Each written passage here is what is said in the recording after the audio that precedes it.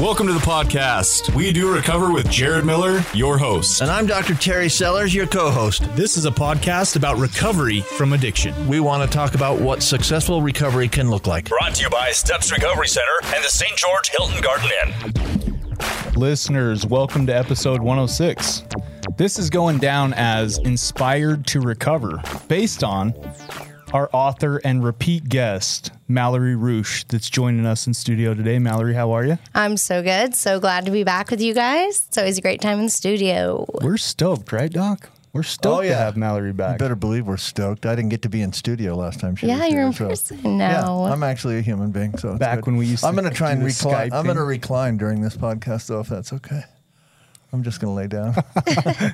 Is it because you don't want to snuggle me? No, I'm tired from driving for 4 hours and having to keep my eyes open. I hate having to keep my eyes open.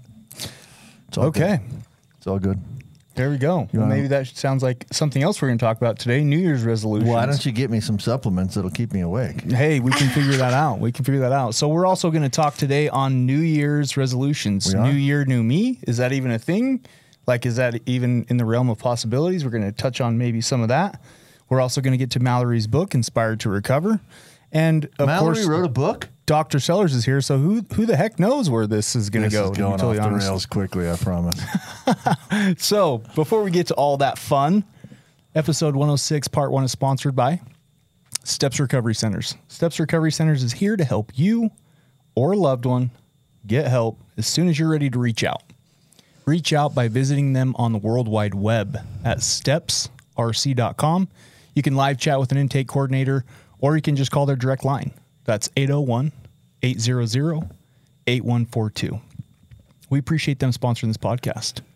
Episode 106, part 1 is also brought to Hey, us wait, by... before you move on from that, can I just say something? You know you It's can. about the ad. It's about your promo. Okay, go. Get ready.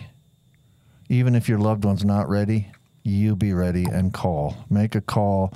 Even if your loved one's not ready to go to treatment yet, make a call to Steps, and they can walk you through some steps that will help you get your loved one ready. Call them now. Don't wait till they get ready. I apologize. Apparently my foot hit the camera. That's a really good point, right? Because there are some things you got to have in place before the intake process can get rocking and rolling. Get moving. So- Don't wait till they get ready, because sometimes they don't. Yep, I love it.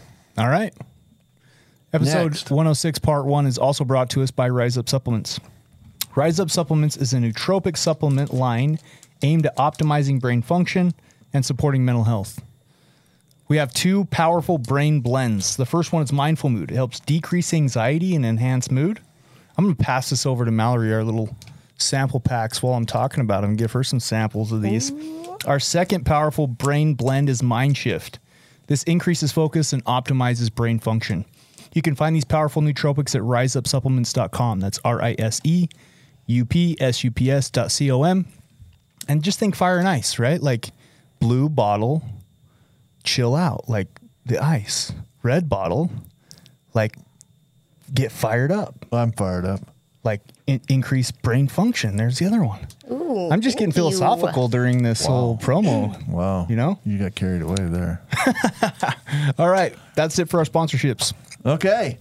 So let's talk about New Year's resolutions instead Well, of we new and usually goods. do new and goods, but we have a new year. We do have a new year. So we don't want to know 2023 what's is coming new and up. good. We want to know what's gonna be new and good. Should we start off with Mel? Why you can start wherever you want, because you're the ringleader of this train. You're the conductor of this train that's going off the rails. You Mallory conduct, I'll Ruch. try to drive us off the rails. Author, speaker, lady in long-term recovery. What is your New Year's resolution for 2023? So for me, the whole new year, new me thing, you know, you hear a lot of people say people don't change, like they set these goals and then they end within the January month. And I think that is very common. And so for me, I think the thing that I really want to focus on or change about myself this year is consistency.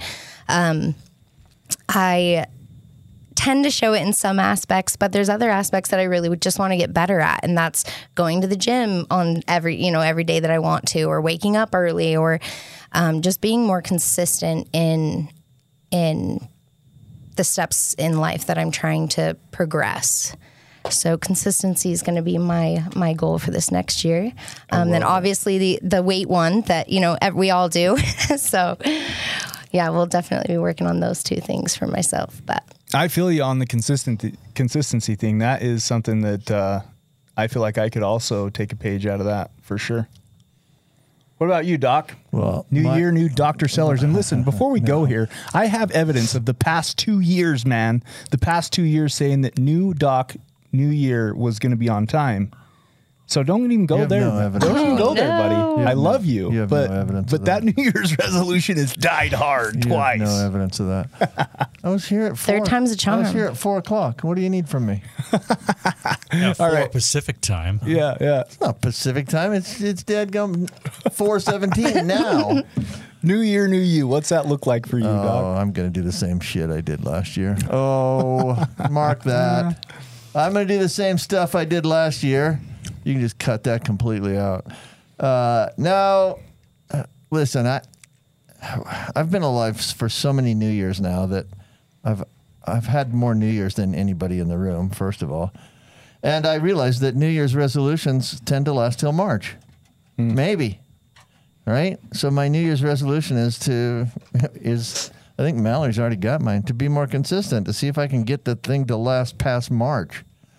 So I have a guy that wants to be my trainer. It's a guy I helped through recovery, and he's a gym rat, and he doesn't owe me anything. But he doesn't want to charge me anything either. I'm a little conflicted as to whether I can actually do that or not. But he trains a lot, and he wants to be my trainer. And I'm like, God, I could sure use somebody to help motivate me along those lines for sure. So I'm thinking about hiring this guy as a trainer. I'll probably pay him a little bit, but I think that would be helpful for me. And then I'll go back to some of the old stuff again. I always view I'll trainers. recommit to being on time. Yeah, I like that. And it's good. I'm going to work on my social media presence, which I do every year for a minute. At least till March, huh? Well, he's actually working on that one. He actually found me on Facebook and wanted to be my friend. yeah. So I'm like, oh my Ooh, gosh, moving up. I'm now friends with Terry Sellers. got Well, hold Sean on, Dinovan Sean. as That's a friend. That's Yeah, only that's a to true story. review your posts and make arguments about what you posted No, about. not Sean, because Sean doesn't post things that I argue with. I love you, Sellers. We You got know this. what We got you know this what I great argue with? relationship. I'm glad I can give you a bad time. I argue with the COVID conspiracy people. That's most of my arguments. Secretly, that's me, just under false names. Yeah, probably. I'm just secretly a COVID conspirator. I need to just let it go. Listen, the logic of and I get it. This is as arrogant as I can be. Again, I'm pretty arrogant. Get it. I get it. The logic of a physician arguing with an electrician about viruses is beyond my comprehension. Like, why do these guys think they know way more about viruses than me? Because they watch YouTube. I don't get it. Right. Like, everybody's a virus expert all of a sudden. And so I need to just let that go. You can let everybody be a virus expert. That's fine. Yeah. It's totally fine. But there's so much misinformation out there that, and this is a social media thing. Like, we've never had a virus with this much misinformation around it. And part of it is the government hasn't always told us the truth, right? Yeah, and I think that we just live in a world today where people try to control the narrative, and there's a lot of misinformation. We've never had a virus with as much social media stuff. Like, Yes. everybody gets an opinion now. Yeah. Right? And people that don't know anything about viruses have strong opinions. And I guess it has to just be okay, but it bugs me a little bit. Yeah, working in the restaurant industry, like we, after the whole pandemic happened, we all kind of went back to normal. Every time I was cashing someone out at the register, they had something to say about it. Oh, yeah. And like, I have a bachelor's in healthcare administration, so I know, quite a bit of medical stuff, but what blows my mind are the people that have no medical background, have no experience, have never got COVID, and then all of a sudden they know everything about it, and this is how it's going to go. And I had to get to the point where I was just agreeing with whatever they said. Yeah. Bye. Gotta go. Just to get him out the door. Yeah. Thank you. Come again. All right, let's get to Sean. Sean Dinovan. Oh, my New Year's New year, resolution. new you? I'm opening up my own drug rehab center. Because Are you? Well, I saw a couple of videos on YouTube and watching you guys. Yes. And even though I've never had Yes. an addiction issue at all, You're an expert. I know exactly what to say and do to help all you like problem people. So, Memorizing all your Problem words. people. That's some strong language. I like. well, you know, Okay. because I'm an expert now. Because you know, Do you know how many emails I'm going to get about you saying problem people? Apparently, people just love to write me. What? And oh yeah, and listen. First of all, I just always write them back Wait, and wait, say, wait. "Thank you, thank you for your opinion." The second I open my mouth, we're going to put a little parentheses there. yeah, for You know, sure. sarcasm Disclaimer. with a little star, and then we'll kind of continue to the end. That's Disclaimer. the problem with social media. Disclaimer. Is people write sarcastic things, and sometimes I don't interpret them as sarcastic because you can't interpret. I was trying to make a Typing. funny point. What you guys It were talking was, about, it was. and then you guys It got was sidetracked hilarious. when I said problem people. love I was laughing. Thank you. He got sidetracked. I thought it was funny. I am a problem person. I'm perfectly DCI, comfortable with Denovan that. Counseling Incorporated. there we go. Hey, dude, you're on to something. So, there. so you guys Oh can my come see God. me, and I'll just tell you to get over it, and Yeah. you know, Buck up, sucker. stop it, Stop it, Stop therapy. it. stop it. All right, now go get a job. There you Yes. go. Boom. All right, how much you guys charge for that? That's $15,000. Boom. All right, I'm going to Cancun. Bam. You're rich. Very nice. I'm I gonna like start it. handing you money now. Hey, I'll be the first guy to apply. What was it again? DCI. DCI. Yeah. Okay. I'll be the first guy at DCI. What was it? Denovan Counseling Incorporated. Is I that what like was? it. Something like that. I like sure. it. Cool. And I didn't mean problem people. What? Disclaimer. I meant problem Sean person. Denneman. People is with very problems, which is all of sarcastic. us. Problem persons. Well, counseling is that's what you go to counseling for, right? Different problems. So it totally. I like it. If the shoe fits, wear it. We're wearing it. Okay, so If the food does what? if the shoe fits, wear it. Oh, so we're wearing sorry. it. If the food. Someone's hungry. You can't catch me today, dude. I'm on mind shift today, and this brain is on fire, sellers. You've noticed I've gotten everybody's name right. I've gotten all the websites right. Oh my gosh! This brain's on fire today. Can you spell Mallory? I spell it the same way everybody else does. Moving on. No, because most people Okay, spell it with two L's, so- and she does not. Listen, I've kind of been joking about this whole new year, new me thing because I'm so sick of the TikToks about all this new year, new me. Like, is it even a thing? Like, it's almost comical, right? Because you see these videos now that get tons of hits and they repurpose the audio. Like, I'm going to be the same a-hole that I was last year. You know, like it's That's almost my New become a Year's joke. resolution. I like it. He dinged you for saying a-hole. So that brings me to my next point.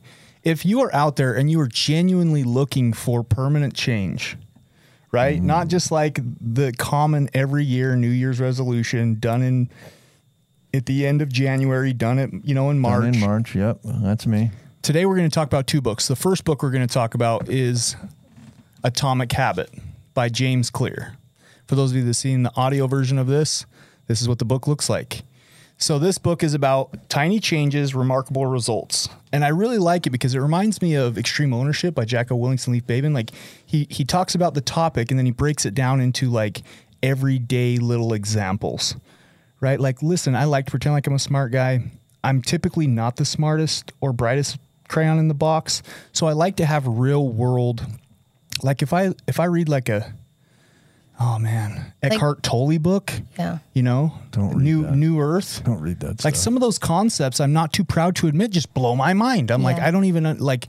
You start talking theory and all this crazy stuff, and you lose me. So I really like how he's kind of broken down, the small habits. One of the big things, and Mallory, I'm going to ask you about this, is I kind of came to a chapter, I believe it's chapter 3 in his book, where it talks about what you identify as is very powerful. And it made me think of like the rooms. And listen, I got nothing wrong with the rooms. And I know that people identify like I'm an addict or I'm an alcoholic as a way of reminding them 1 is too many and 1,000 is never enough. But it also got me thinking like, if that's the story we're telling ourselves about ourselves, that's a pretty destructive story. And so it's just a different context. It's different perception. I'm not meaning any disrespect Yeah, to just anybody. a different perspective. Yeah, I actually love that you're bringing this up because for those of you that are listening that know me personally, I no longer go to the rooms. So that was something that was a decision for me personally. Not because, and there was anything wrong with it necessarily. But for me, what I found with myself was in the beginning, the first few years were amazing. I was learning what I needed to learn. It was building a foundation. And I owe that to the 12 steps into NA and forever. But what I saw that it was doing for me was it was causing me to almost dwell in the past. I was losing this ability to progress forward because I was so focused on what I could have done differently. And I do think there is an important period of like learning from your mistakes. But I think a part and a piece of recovery that people never get to is the moving forward and moving on. And I think that, you know, I had this argument actually with a friend one time, and she goes, Mal, why do you say you're an addict? And I go, well, because I was. And she goes, yeah, you were. But why do you say it now? And she's like, it's just like smoking. If you quit smoking, are you going to go around telling people you're still a smoker?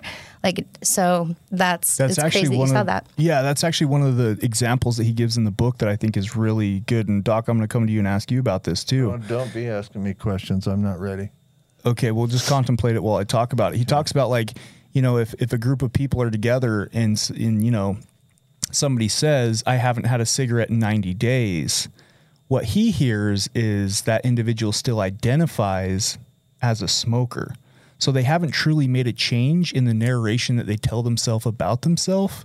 And so that change isn't necessarily permanent yet. Right. Because they're still identifying, I'm a smoker. I've been abstinent for 90 days instead of saying, no thanks, I'm not a smoker, which is very powerful because it reinforces that change in not having a cigarette in 90 days. Absolutely. And I get that we're kind of, you know, we're splitting hairs here. It's a nuance, right? But what do you think, Doc? What's your thoughts?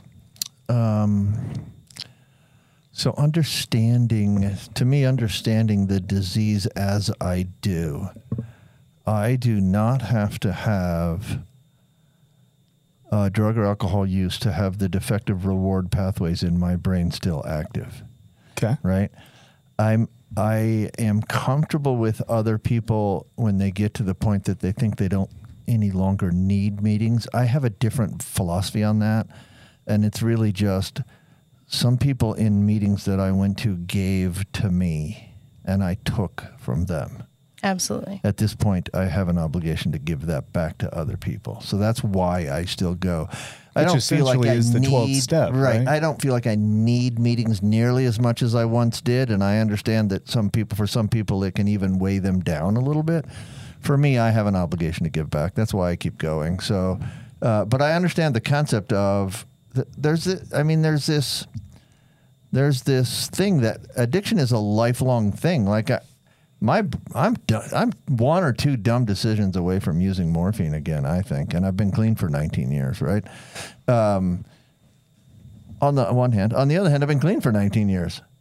Like it would be a pretty gigantic decision for me to go back to using at this point after 19 clean years and all the great stuff that has happened to me. And it probably is one or two decisions, but it's two giant decisions, not two little tiny things. Like it would take a lot for me to screw this up at this point, I think. So I'm comfortable with both concepts because I don't really know the truth. I think that my brain still works that way sometimes, even in the face of having lost my license and a very nice home and a beautiful car and a whole bunch of financial security.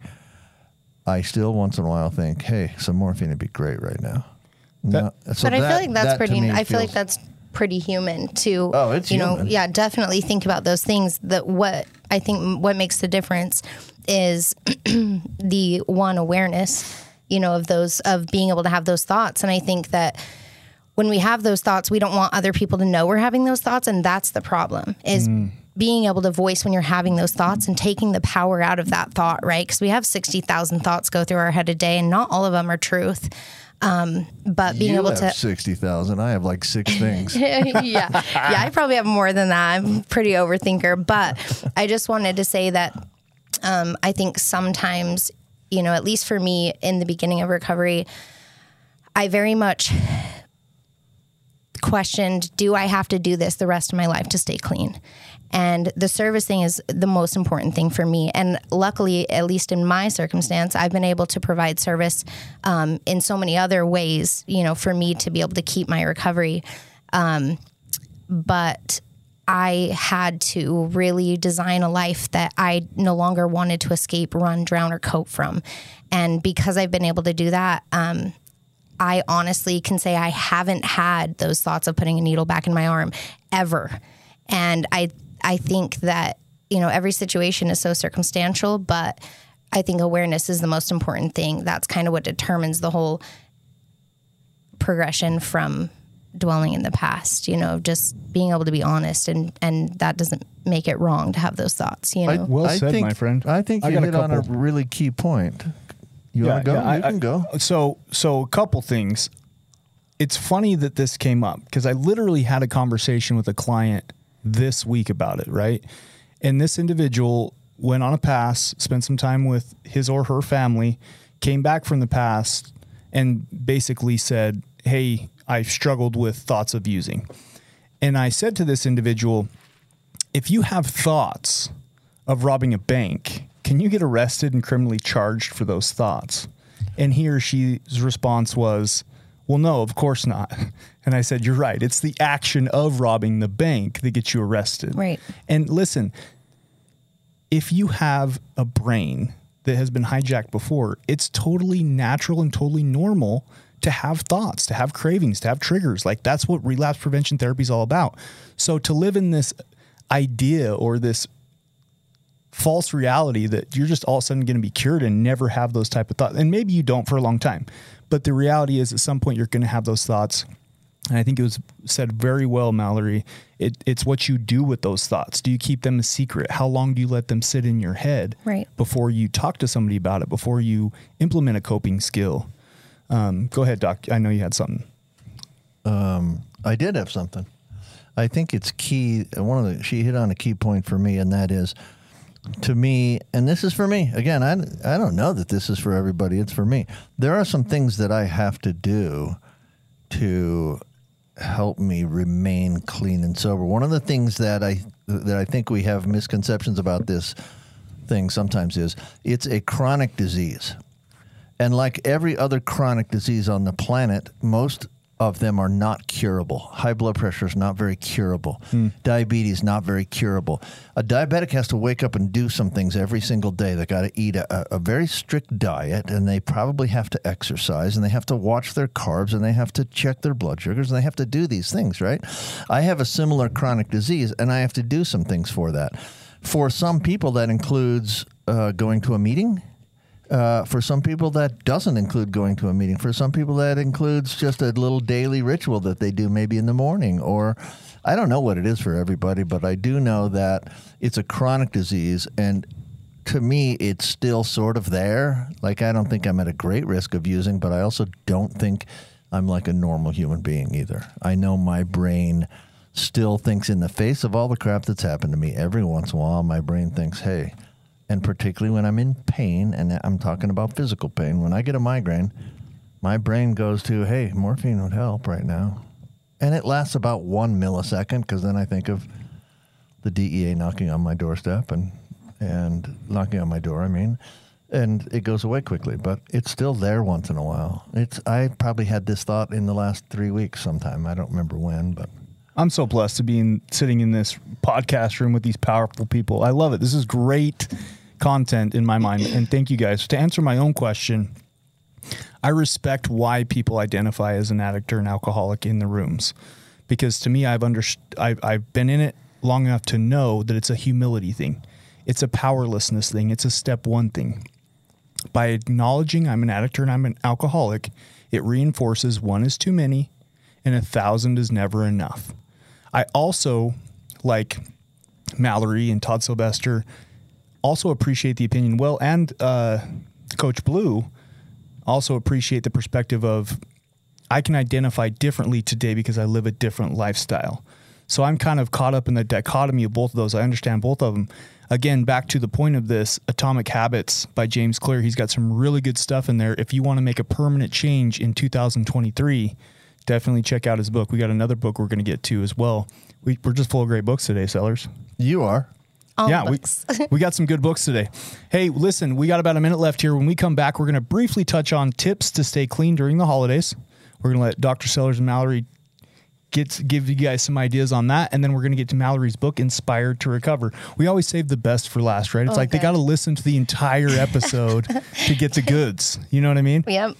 So we have a little sponsorship mention coming up here. We appreciate you listening to episode 106. I am going to time this terribly. Also, while we got a little bit of time here, if you want to hear Mallory's story, she came on as kind of a content discussion topic guest today. If you want to listen to her story, go to episode 30, Angel Intervention with Mallory Roosh. Great episode, by the way. That was a fantastic episode. I listened to it again on the way down. I listened to it earlier this week, and too. I was crying in my car. Wow. I know. I was crying in my car. That's why I'm like, Mallory, you can't make me cry again. We got to talk about something different this time. It's a fantastic episode. We'll be back right after this little sponsorship mention.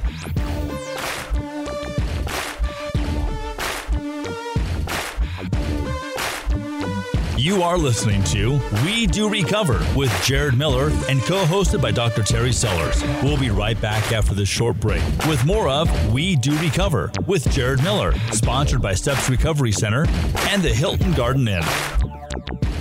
I'm Desmond Lomax, one of the clinical executives here at Steps Recovery, and once you become the Steps family, you're just a part of the Steps family. A lot of us have overcome substances, overcome addiction, and now we're able to help other people. Second of all, we're also going to help you in a way where you can afford to be helped. Third of all, we're going to give you the same quality that many organizations are charging 2 to 3 times, and it's more about you than it is about our organization.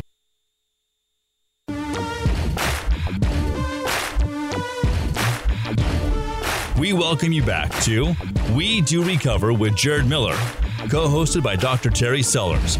Brought to you by Steps Recovery Center and the St. George Hilton Garden Inn.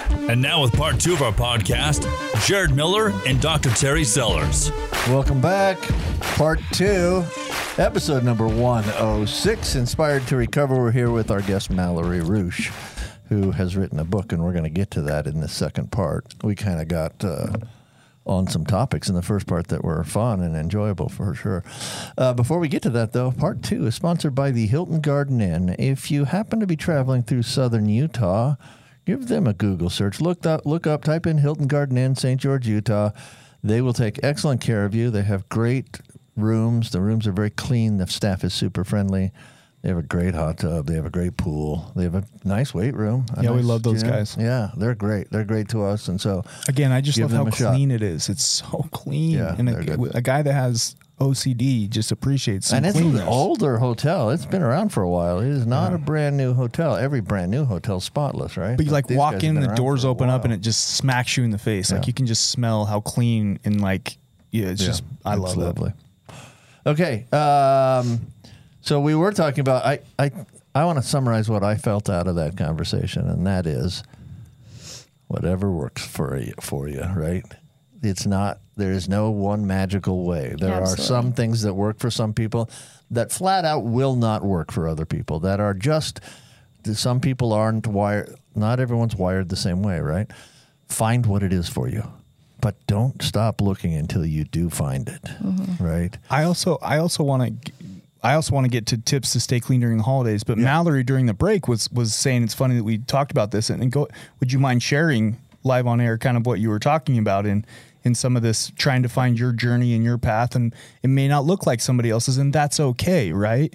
Because everybody's, as long as you find something that works for you and you're staying clean and you're in practicing the principles that you learned, doesn't always have to look the same. Yeah, absolutely. So I was just kind of sharing on the break that my journey so far has been one so unexpected. If you would have asked me if I would have been a motivational speaker and an author 12 years ago, I would have told you were psycho. But life just kind of created that for me and allowed me to be in positions to help people the way that I am. But there was a few years where I was getting quite a bit of kickback because I wasn't doing it the way that, in the beginning, early recovery, the foundation's being built. You're taught a very strict routine, right? Like in steps, you're taught a routine of waking up at a certain time, meals at a certain time, going to the gym. They're teaching you this self-discipline that we lacked so badly in our addiction. And that's why it's so stern in the beginning. I believe the first 90 days is so important.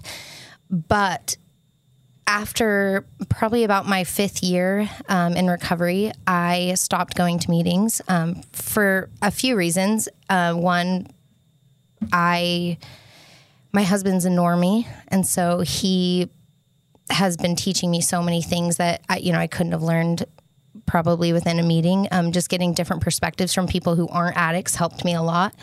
But also just,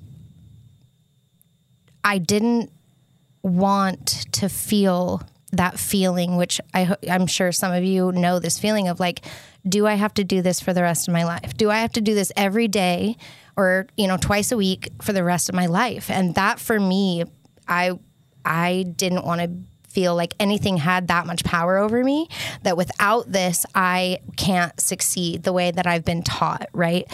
And don't get me wrong. I just want to make sure to clarify that, I absolutely love NA. I love the 12 steps. I've been through my steps 3 times. But it was really hard getting emails and messages saying, Mal, like, you're not really in recovery if you're not going to NA, or you're not really doing this.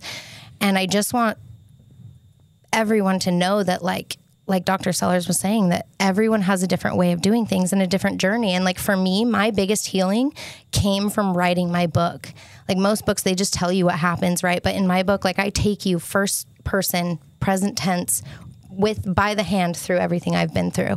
And to be able to write that and relive all those, as well as learn from every single scenario in that book, that had so much healing for me, to the point where I didn't have to continuously talk about certain things, because I was able to use the solution and not dwell on the problem. I think to some point, so if I look at the fellowship and what it stands for, I think there's some really great things in there.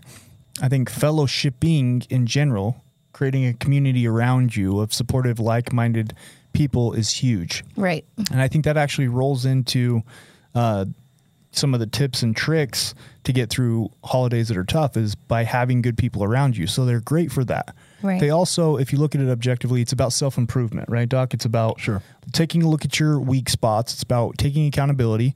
It's about acknowledging that you're not a normie. Like, you can't socially drink, you can't socially use. Like, those aren't things that are on the table for you.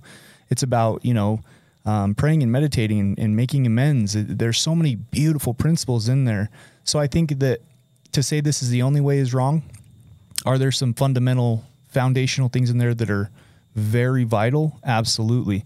I think if somebody takes and works it and does it for a while, and then they find something else that works for them that's still self-improvement and they're still staying abstinent, I would consider them still in recovery. Just me personally, my opinion. It's about bettering yourself. It's about learning, growing, developing. So I have a personal question. I'm going to put you on the spot a little bit. Oh, no. Okay. You're not going to like this question, I don't think, but that's all right. Okay. Did you struggle with step 1?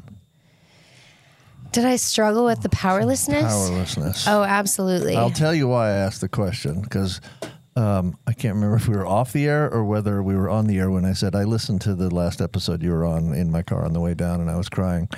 It was an excellent episode, by the way, and a really powerful story, and kind of gut-wrenching, frankly. Thank you. Yeah, well, it's your story. You didn't invent it, but it's pretty gut-wrenching. But you mentioned something in there too about you weren't going to be forced into, like, she wanted to be inspired. You like being in control a little bit. Oh, absolutely. I wonder how you struggled, how you felt about step 1. Yeah, I've definitely always been, the survivor mindset and personality came way before the actual addiction for me. I was that way even as a child. I think part of that was because, one, I had an absent father and my mom was struggling with her own alcoholism at the time. So yeah, I grew up pretty quick, and in the beginning of, like, when I started drug court and inpatient treatment, that was literally my biggest problem. I didn't want to be told when I had to eat, when I had to go to bed, at all. But when it came to Chuck, the hero in my book and the man that saved me, so open and willing to give up control, because it was done in a way of love and not force, almost like this negative notation that was coming from it, right? Like, again, kind of that punishment versus inspiration. I think that that concept is something I've been learning so much about with being a mom now. Like I have a 3 and a 5-year-old, and it's really hard to not just, mom knows best, don't ask me why. But I have to really step back and just use what Chuck did for me with my children as well, and just anyone that I have any kind of contact with when it comes to this stuff. But yeah, it was difficult. Which actually isn't uncommon. Sure. Very, very common in recovery, especially in treatment. Because listen, there's a thing called, as a counselor, I monitor this all day long. And I know I've talked about it. Internal versus external motivation, right?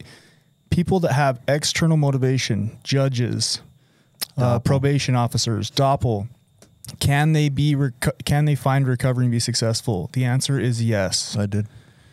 Are the numbers lower for people that have internal motivation versus external? Yes. Absolutely. People that are internally motivated, people that are inspired, people that go, I can't do this anymore. I'm tired of being sick and tired. I want a new life. I'm tired of this nightmare that I'm living. Those people typically have a much higher success rate of staying abstinent and living a life in recovery than people that are externally motivated. Absolutely. So that absolutely makes sense.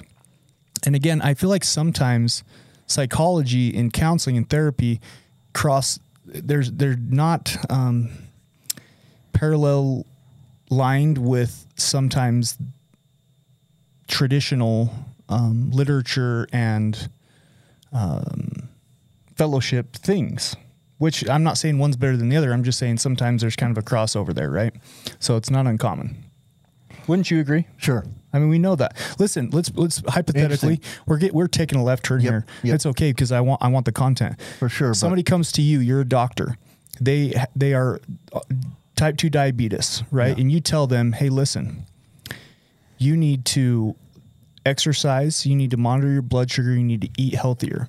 How many of those people say, doc, just give me a pill, I want the easy way out? Every one of them. Right? Because the likelihood of them following through on what the fundamentals they actually need to do is terrible. Every one of them. But listen, I can tell you the best way to treat your type 2 diabetes. Actually, I have some experience with that. Like, that's not for sure. Way out of my realm. Type 2 diabetes is something I deal with a fair amount. I can tell you how to treat your type 2 diabetes. You can come to me and say, I don't want to do any of that, and write your own program. But if your blood sugars are normal on your program, I don't care. Sure, right? You wouldn't be there in the first place. The end result is we're trying to keep your blood sugars normal. Yeah. If you run a path to recovery that's different than somebody else, but you're clean and sober, I don't care. The final common thing is try to stay clean and sober, because not being clean and sober, I can't speak for you, but I heard your story, so I sort of can, ruined my life. Not being clean and sober ruined my life. Sounds like it ruined yours. Sounds like it ruined yours. For sure. So the final thing is stay clean and sober. If you find a way to do that that's different from traditional ways, great. Good for you. Then follow that path. Right. I love it. Let's talk about tips to stay clean during the holidays. I've already given my one. We got to get through Build a community or a tribe around you. Again, fellowship, they're great for this. If you meet some people in the rooms, AA, NA, SA, whatever, flag you fly, fantastic. I used to have a sponsor. His name was John, and he used to say, Jared, what happens 15 minutes before the meeting and what happens after the meeting is more important or just as important as the meeting. And I never got that until I understood having people around me that would support me and were going through the same things I was going through and didn't look at me or judge me like I was some kind of freak, right, was very helpful. So I think that's a huge tip or trick, is surround yourself with positive, like-minded people that are trying to stay clean in recovery. So the key to that for me is, so if I go to a New Year's Eve party, I'm probably just going with my family. Like, I'm not a big party guy, right? I'm probably just going somewhere and we're going to be as a family together and celebrate. The key to me, and this is tough in early recovery, is everyone in my life knows that I don't use drugs or drink. Right. And it's harder in early recovery because sometimes you're ashamed and you don't want to let your secrets out and blah, blah, blah. But the more people you share that with, the safer you'll be, because I'm not going to have a bunch of alcoholics at my New Year's Eve party because my one alcoholic brother died and the rest of my family's not alcoholics. So I'm not going to be surrounded by much alcohol But my family knows that if somebody, for some reason, brought alcohol, if I go to drink it, my family's going to say, "Hey, what are you doing, dude?" It's almost like you're creating your own obstacles. Right, Yeah, right. for sure. So I think that's a key. Like, let other people know what you're trying to do with your life. Yep. Valid. What do you got for us, Mallory? So for me, service, not self. I think the holidays can definitely become a selfish mindset sometimes. And when I'm helping other people, I don't have time to think of myself. You know, I think that also can just take away yourself from sitting in this depression and anxiety of thinking of all the negatives that could be going wrong. I taught my girls, my 3 and 5-year-old, we build a box for Switch Point every year. We have to get rid of all their old toys and stuff and clothes, and we take that over, and my girls love it, and they look forward to it every year. But service, for sure, anytime you're helping anyone. Great key. Yeah, I love that. Great key. Couple of quick tips for you're invited to a party where you know there's going to be some celebration that includes substances or alcohol. Mm-hmm. What's your tips for you feel obligated, go to that party? What are you going to do? Sure. Like for a lot of people that don't live in Utah, sometimes when you go to a work party, there can be alcohol There's served. for sure going to be alcohol. And maybe you want to stay. And even at Utah work parties. Yeah. A fair amount. Oh, that's fair. Yeah. And you want to stay abstinent in that time period, but Right. you also want to keep your anonymity because you don't want your employer knowing. And maybe it's one of those situations like Doc's saying that you can't tell. Right. I would say take an accountability partner. Okay. You know, last weekend when me and my wife traveled to Salt Lake to spend Christmas with my family, I never go to Salt Lake City by myself. Never. That's been a staple in my recovery for 8 years. That was my playground. That's where I ran amok. I refuse to go.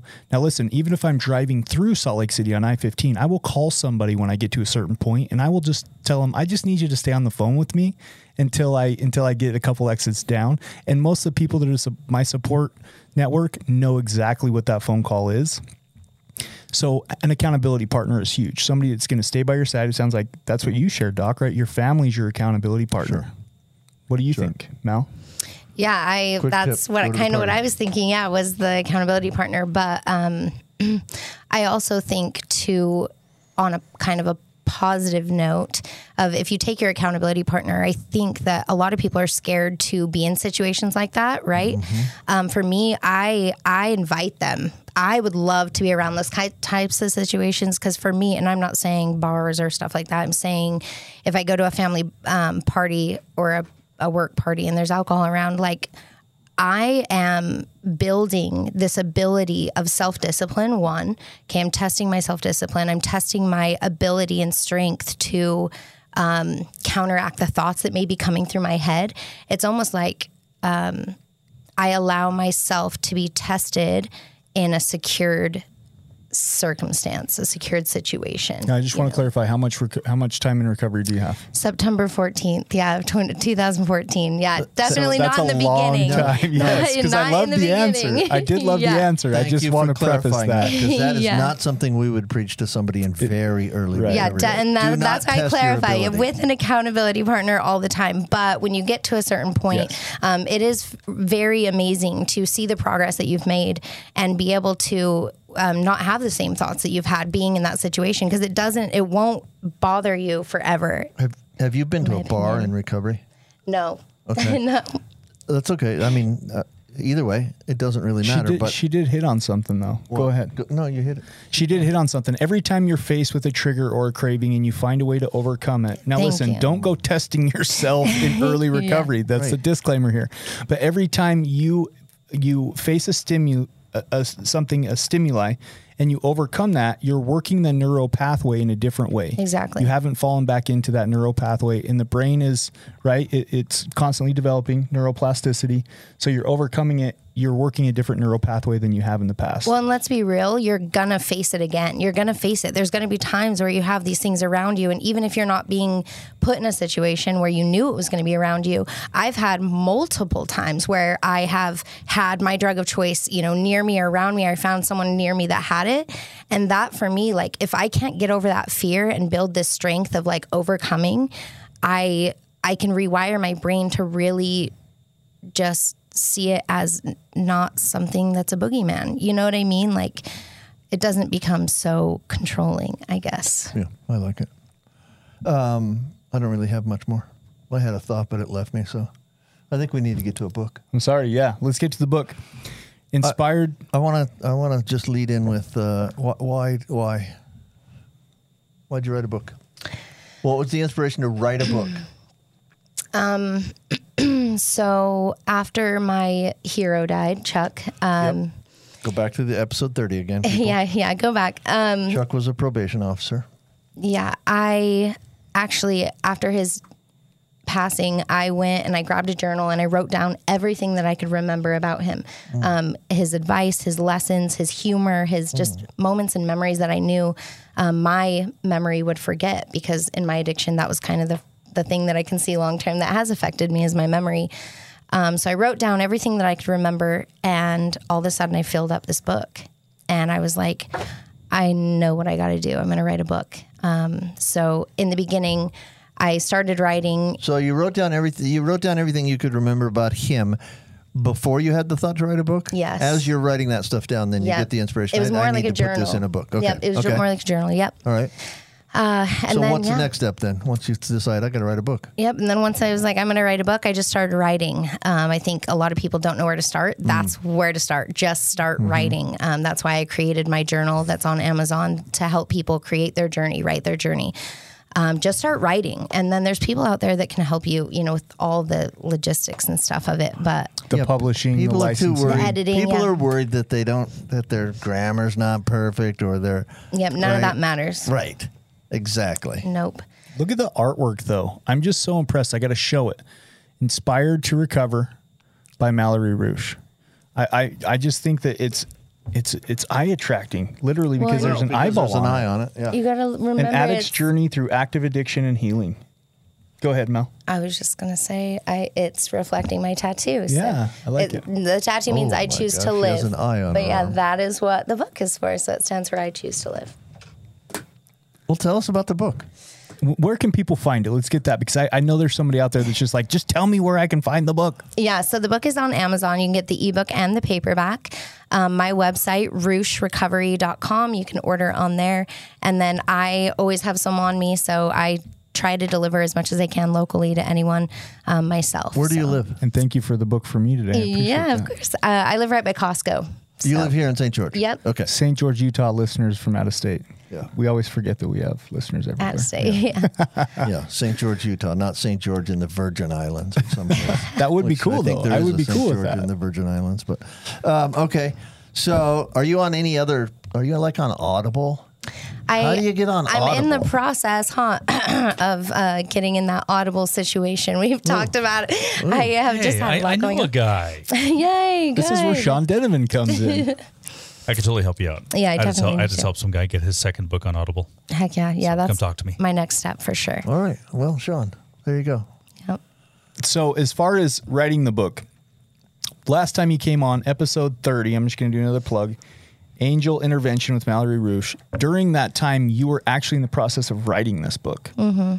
And then the journal came out first. Mm-hmm. You release a journal first. I don't stalk you, I promise. We just both do this thing. So Right. respect, right? Real recognize real. Yes. At what point when you came on this podcast, because I know you've been on several, were you in this book when you were episode 30 with us? How long ago was that episode? Probably almost a year ago. Yeah. Yeah, at least. So I would say It was more than a year ago. for Yeah, sure. because it took me a year and a half to complete the book from beginning to end. That was including the publishing. So I'd probably say I was pretty close to probably halfway at that point. And lately you've gotten a lot, you do a lot of speaking gigs where you go to schools, you go to events. So Yeah. did you finish the book before you started? Because you were talking about the book on our episode. Did you finish the book before you started doing these speaking events?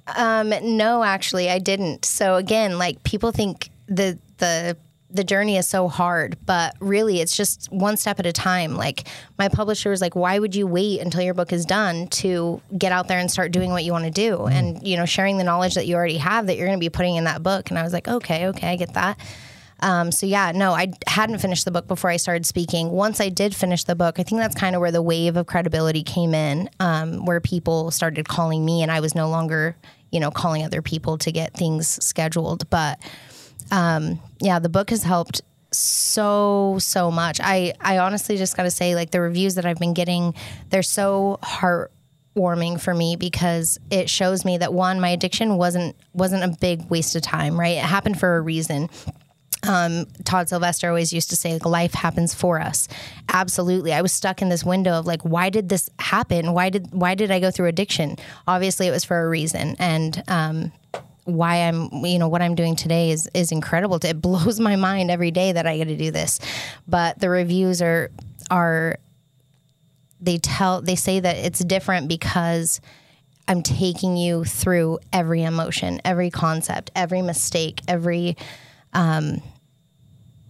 heartbeat of the whole book. So it's more than just a linear story. You're including your emotion, your mindset, the thoughts that you were having. Yep. I don't know one person that hasn't cried during the book. It definitely is one. Sure, I will. That will cry. But I do kind of what we were talking about earlier with the Atomic Habits book that you were saying is I put the real life scenario, the real life lesson is, this is what happened, and then this is what I've learned from it, and this is what came from it, right? So I allow, it's almost like a path of allowing the reader to question their own thoughts and their own way of thinking, of being able to identify their own circumstances and what they have learned throughout those, what they can take from them. Yeah. All right. We're about out of time. We got 30 seconds left. Really critical. Again, how do people get a hold of you? Okay, my Facebook and Instagram is Roosh Recovery. RUESCH Recovery. And then RooshRecovery.com is my website. You can get my book there. Right now, for New Year's Eve, I'm doing a big deal. So $19.99. Come get your book. Fantastic. Go ahead. It was lovely having you on. Please look her up, and Happy New Year to everybody. Happy New Year. Thank you for joining us today on We Do Recover with Jared Miller. Help us spread our message of hope. Like, comment, and share. If you have any topics or ideas for future shows, please share that on our Facebook page. That Facebook page is We Do Recover with Jared Miller. If you or a loved one needs help, please reach out to us. Again, thank you for listening. Brought to you by Steps Recovery Center and the St. George Hilton Garden Inn. This has been a production from A Podcast Studio.